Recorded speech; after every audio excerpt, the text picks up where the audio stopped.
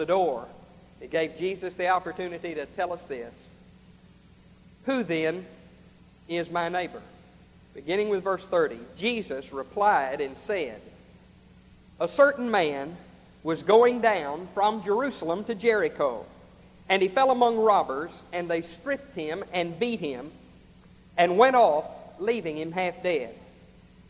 And by chance a certain priest was going down on that road, and when he saw him, he passed by on the other side. And likewise a Levite also, when he came to the place and saw him, passed by on the other side. But a certain Samaritan, who was on a journey, came upon him, and when he saw him, he felt compassion, and came to him and bandaged his wounds, pouring oil and wine on them. And he put him on his own beast, and brought him to an inn, and took care of him. And on the next day he took out 2 pennies, or 2 denarii, and gave them to the innkeeper, and said, take care of him, and whatever more you spend, when I return, I will repay you. Which of these 3 do you think proved to be a neighbor to the man who fell into the robber's hands? And he, the lawyer, said, the one who showed mercy toward him. And Jesus said to him, go and do the same. This parable tells us about love for other people. It tells us about neighborliness. But I want to take a little different approach to this scripture today and let it tell us of 3 kinds of people that are in any situation involving people. 3 kinds of people that get involved in human situations. First of all, notice the traveler, the man who was beaten. I have called him a representative of those who are wounded in life. We need to realize that this traveler was foolhardy. The road from Jerusalem to Jericho, as it fell off from the hill country there at Jerusalem toward the sea, that terrain fell very rapidly. And the road that had been developed as a pathway of travel over those centuries prior to this time was a winding road that went near many rock formations in the hill country. A very lonely road. It was a dangerous road to travel because of the physical circumstances, but it was even more dangerous because very often in the rocks along this roadway from Jerusalem to Jericho, thieves would hide and lay in wait for lonely travelers. And so the man going from Jerusalem to Jericho was foolish. He was foolhardy. He really was about halfway responsible for his own predicament because he never should have been there alone. He was the typical naive and trusting soul that all of us are at some time when we have the inward attitude that the things that happen to some people will never happen to us. It'll never happen to me, he thought. It's just a few miles. I've got to go. I don't have anybody to travel with, but I'm going to go there anyway. All of us have been there at one time or another. There have been times in all of our lives when we have been the victims of our own foolishness and have put ourselves into situations that we shouldn't have been in. And when we have done it, there is usually someone there to take advantage of the situation and use it to wound us. This is the common plight of all men. You know, I've never known anybody that didn't want help when they had a problem. But I've known a lot of people who wanted help, who were not willing to give it when the situation was reversed. Perhaps this man was one of those kind. We need to remember as we consider that in every human situation, there will be some who are wounded by it. We need to remember that anybody can be wounded. People who enjoy notoriety, and I use the word enjoy lightly, for it's been my privilege, and Joe, in his ministry these last years, has rubbed shoulders with a lot of people that are very well known. But you know, it has been my experience that people of notoriety are just people. And I've known a lot of people who wanted to be well known or famous. They just don't realize what it costs. for a little bit of notoriety goes a long way in isolating a person from everybody around him. It just has a way of putting you off there alone, making you very lonely. And people who are envied for whatever the reason, people of notoriety, whether it involves their occupation or in just town politics or regional, state, national politics, in the church or whatever. People like that sometimes are very, well, they are just open game for anybody that wants to criticize. Nobody shoots at anyone that's on bottom. They always aim at the ones that are on top. But we need to remember that anyone can be wounded. And if there's somebody within your circle of acquaintance that has some notoriety, whatever their field of endeavor is, the best thing that you could ever possibly do for them would just be look past all of their notoriety, and if God gives you the opportunity, just treat them like people and be a friend to them. Anybody can be wounded. Anybody can be wounded. I may have told you, I've never forgotten it since it was told me. My daddy never forgot it after it was told him when he was a young preacher. My dad was in the seminary. Jeff Ray, one of the beloved professors there, told him one day in class, along with others there, as he came into a class late from a counseling session with a student during those Depression years who was having real problems. Before the classroom started, he said, "Boys, I want you to remember something today." He said, "Be nice to everybody, because everybody has trouble." Everybody has trouble. And it's the truth. It's the truth. First of all, there are those who are wounded. But then there is another category of people, as this parable illustrates it. There are those who wound. They are represented by the thief. Now remember that in this day, thievery was an honored profession. They tell us, the historians, the sociologists tell us, that prostitution and thievery are the oldest time-honored professions in the world. Thievery was a well-honored society. The thief, there was honor among thieves in those days, believe it or not. It was a family business, passed on from generation to generation. And yet, even though it was a part of society, as it still is, the thieves represent those who take indiscriminately that which they have no right to possess.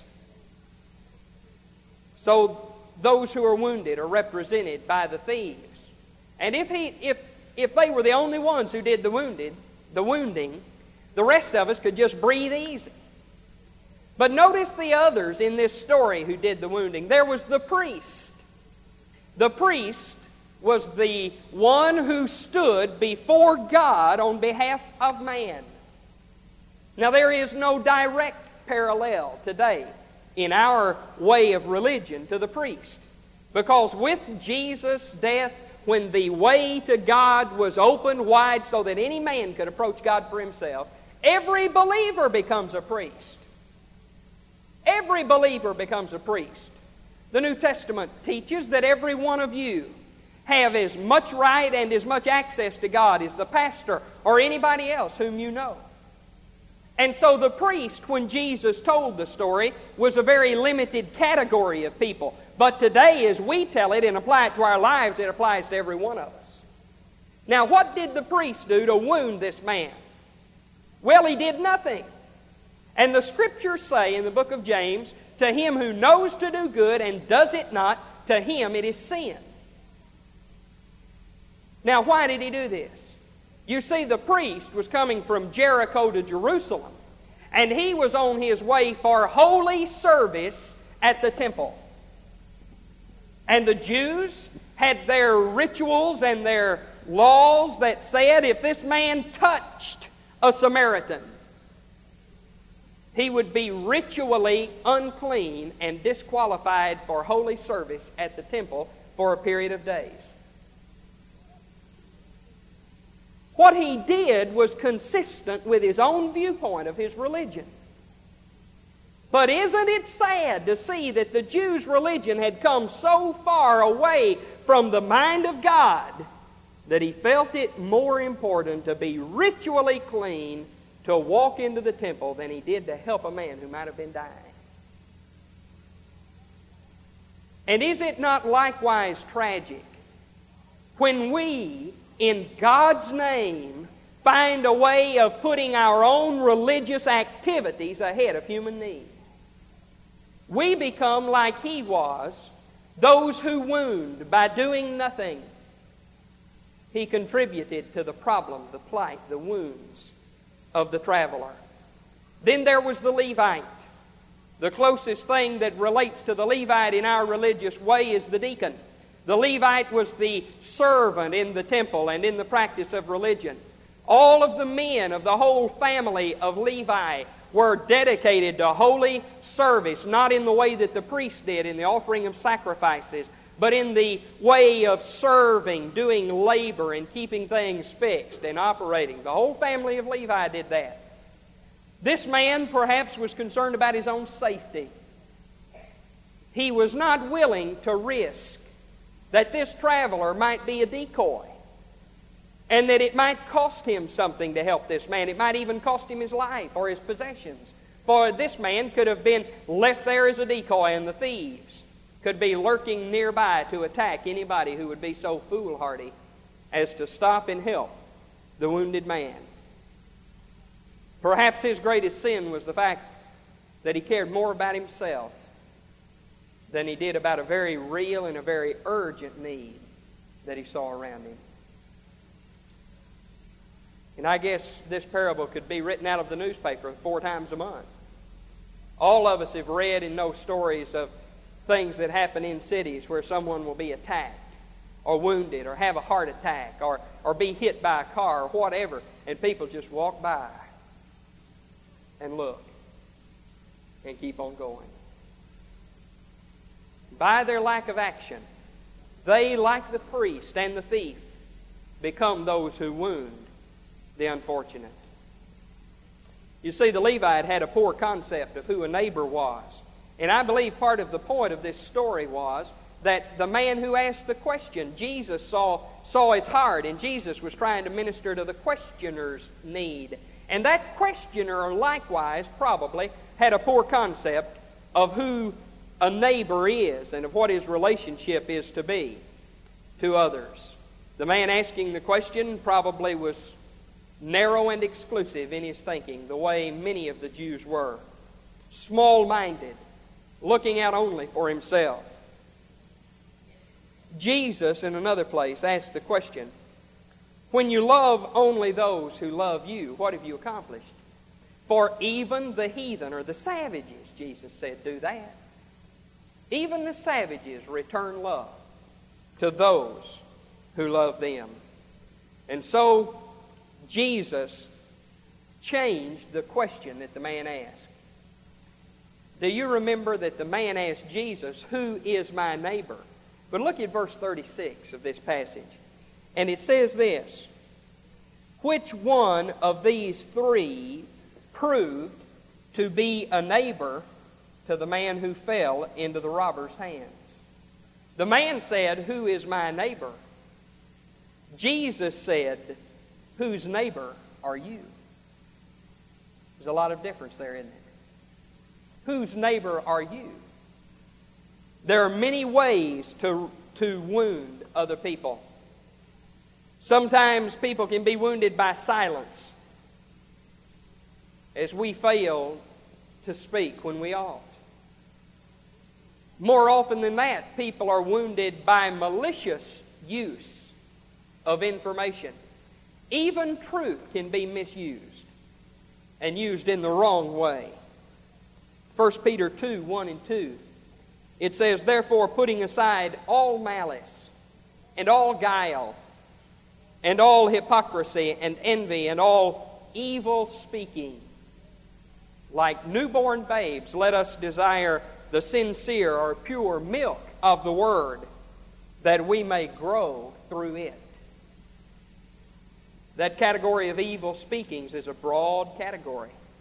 And it involves not only things which are not true, but a malicious use of the truth. So in this situation, there was the one who was wounded, as there are in other situations. There were those who wounded him. But then notice, there are those who heal. Those who are wounded, those who wound, and those who heal. Now, when Jesus told this story, it could have been a story that any Jew might have told. And when he mentioned the word Samaritan, he brought the villain into the plot as far as the Jews were concerned. And I can just see the Jewish wheels turning in their heads. When Jesus mentioned the word Samaritans, they just knew what he was going to say next was the Samaritan came along and finished him off. The Jews felt that strongly about Samaritans. You see, the Samaritans were half-breeds between the Jews, who one thing they had preserved from their Old Testament heritage was a sense of racial purity. Now I want to stop and stick in right here that you cannot build a case for modern racial purity from the Bible. It can't be done. The Bible is clear from page 1 to the end of the book in showing that racial purity for Israel served a specific purpose, and that was a pure race into which the Messiah was born.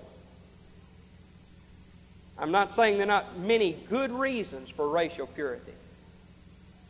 But I would say that everybody I have ever known that had a hang-up about racial purity didn't have a hang-up about anybody but black people. And that's prejudice. Anyway, that was free.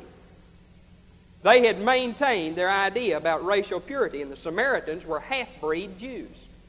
They hated them. Worse than they hated the worst enemy, worse than they hated the Romans, they hated the Samaritans. And so when the Samaritan came into the plot, the Jews, as far as they were concerned, here came the villain. The word was used as to call somebody a bad name. In John 8:48, when the Pharisees were mad at Jesus, they called him a Samaritan. Now this man was a merchant. He evidently had good credit down at the local Friendly Holiday Inn, because he took the guy over there and bound up his wounds and took care of him and left him there and promised to pay the whole bill. And as unlikely as it seemed to those Jews, the Samaritan, the bad guy, became the hero. I remember one day in 1972, Retta and I were leaving here and going back to Houston, where we were living at that time. I was in a hurry to get out and had left Del City without realizing that I did not have hardly any gas in my tank. And I was sure, having just gone through more, that I could get to Norman without buying gas. But on a miserable hot day, we ran out of gas between Moore and Norman on the interstate. Well, I let Retta sit in the car and got out and started trying to get somebody to stop and help us. Put up the hood and did all of that. People just kept going by. It really got disgusting. Here I was, clean cut, short hair, the whole works, woman in the car. No traps, but nobody stopped. Finally, it attracted my attention as I got increasingly bored that coming south on the interstate, the same way I had traveled, was one huge smoke screen. And I didn't know what it was. I had no idea. Something was on fire or what. And as it got closer and closer, it was about an old 1958 Pontiac, just belching smoke like a boiler, just pouring it out. Well, I thought to myself very quickly, I hope he doesn't stop. But he did. Well, I got into the car, and the man took me to Norman and brought me back. But that's not the part of the story I want you to remember, because I that day thought about the parable of the Good Samaritan. The man who stopped was a black man who lives in northeast Oklahoma City. He was on his way in that car, which was all he had to travel in, to Houston, same place we were going, because his mother was dying. And he stopped, took me all the way down into Norman, and brought me all the way back with gasoline. And I thought that very day, as we drove on toward Houston, more subdued, prayerful for that man in his journey and for his mother, that we'd met the Good Samaritan. And I felt like that day Jesus told me, you go and do the same. And I had to stop and think, if I had seen that old thing disabled with a black man at the wheel, would I have stopped for him? And I never would have suspected it, but he was the hero. Thank God that even from an unlikely source, there will be those who heal in human situations. We will not be judged by our doctrine, friends. We are going to be judged by the way we treat people as Christians.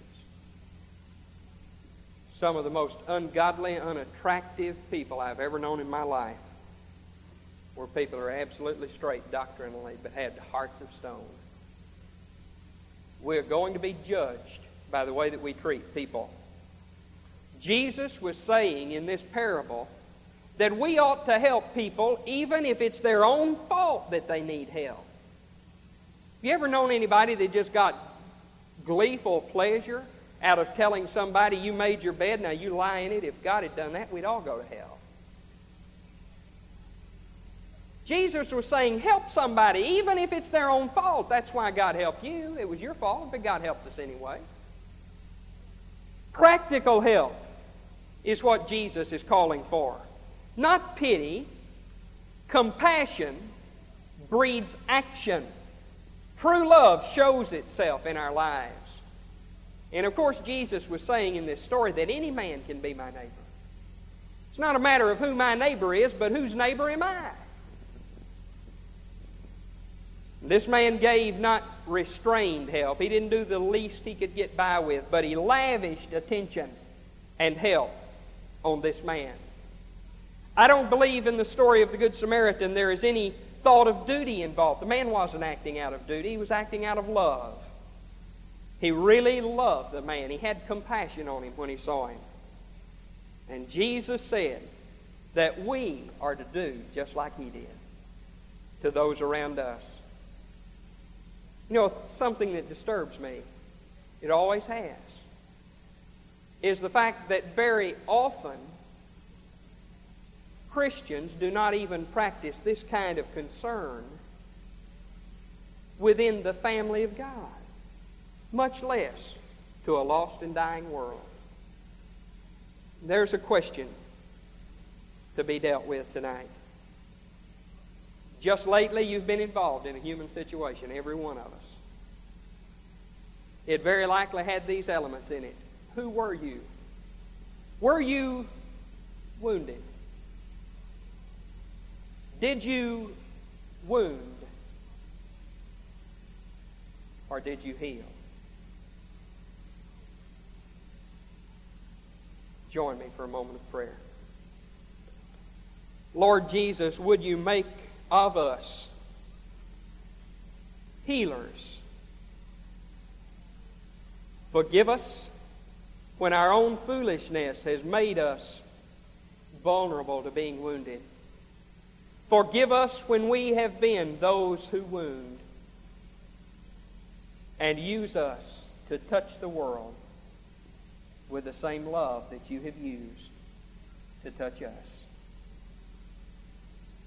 Amen.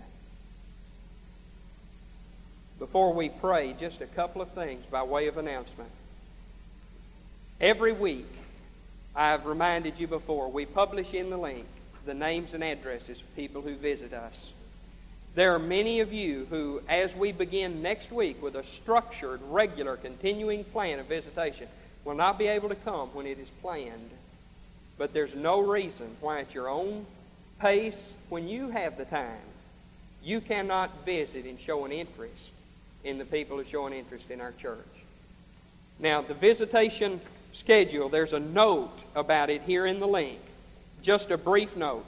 Will be a morning session and an evening session on the first and third Thursdays of each month. Some of our men will be visiting in the daytime because they work, or a couple of them will be involved in choir rehearsals on a Thursday night, and they will be visiting at other times.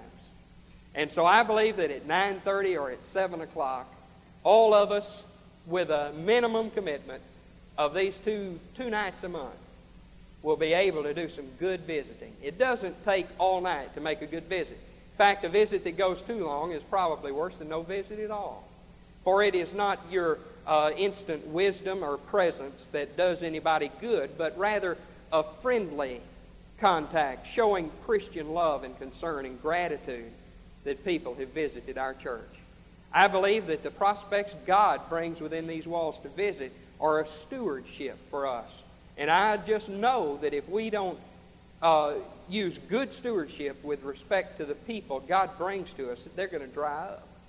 And they'll go somewhere else, and God will send the other people somewhere else if we don't do something about it. So we've been talking about this for some time. We've got it structured now. Our deacons will be leading out, just be up front in this visitation.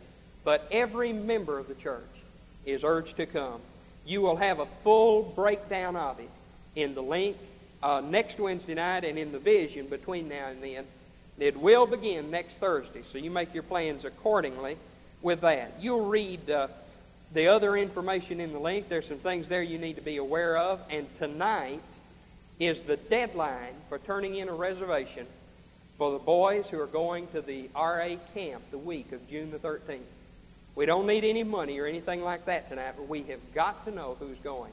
Alan Adams will be visible for a period of time following the service. You just find him and tell him that your child is going, if you're going to let them go, if you want them to go to the camp this year. You can see the sick list on the left side, the front page of the link. Most of these do not require any real explanation. Virgil Coffey is Nancy Kinard's father in Grand Prairie. We need to remember Brother Coffey. I believe that tomorrow he will go to Minnesota to the Mayo Clinic for some work. There are others there who are ill. The shut-in, the other prayer needs. Before we go by our pairs and threes and fours to pray, what would you mention in addition to these as objects of prayer? Oliver?